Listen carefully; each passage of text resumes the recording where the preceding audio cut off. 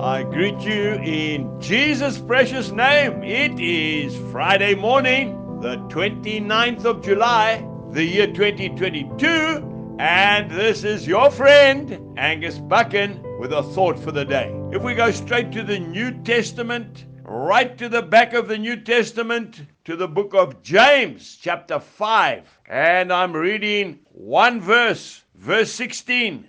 Confess your trespasses to one another and pray for one another that you may be healed. The effective, fervent prayer of a righteous man avails much. The power that is available in the prayer of confession, the prayer of saying sorry. You know, I'm busy mentoring a group of men. These men are ranging in age from about 12 years old, that's right,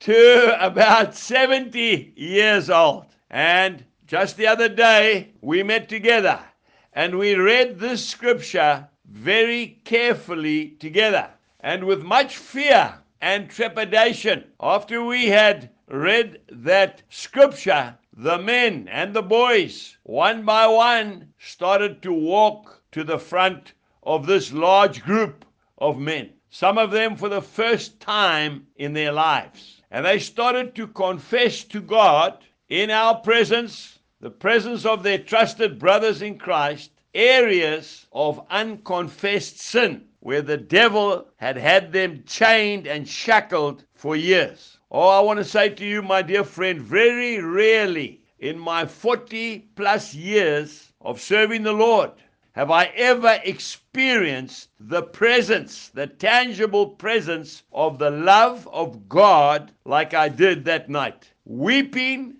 genuine sorrow at having disappointed the Master was confessed. And then after that, the sheer elation of leaving their confessed sin at the foot of the cross and having their brothers as witnesses for them when the devil would try to bring it up again. Being totally delivered from the accusations of Satan. And then the joy and the freedom of having had the courage to do it. It was very beautiful. I saw fathers and sons weeping in each other's arms, asking forgiveness. I saw men who had been carrying burdens on their shoulders for many years, leaving it at the foot of the cross. It was so very beautiful. It was something I shall never forget as long as I live. Maybe we all should do it a lot more. Jesus bless you and have a wonderful day. Goodbye.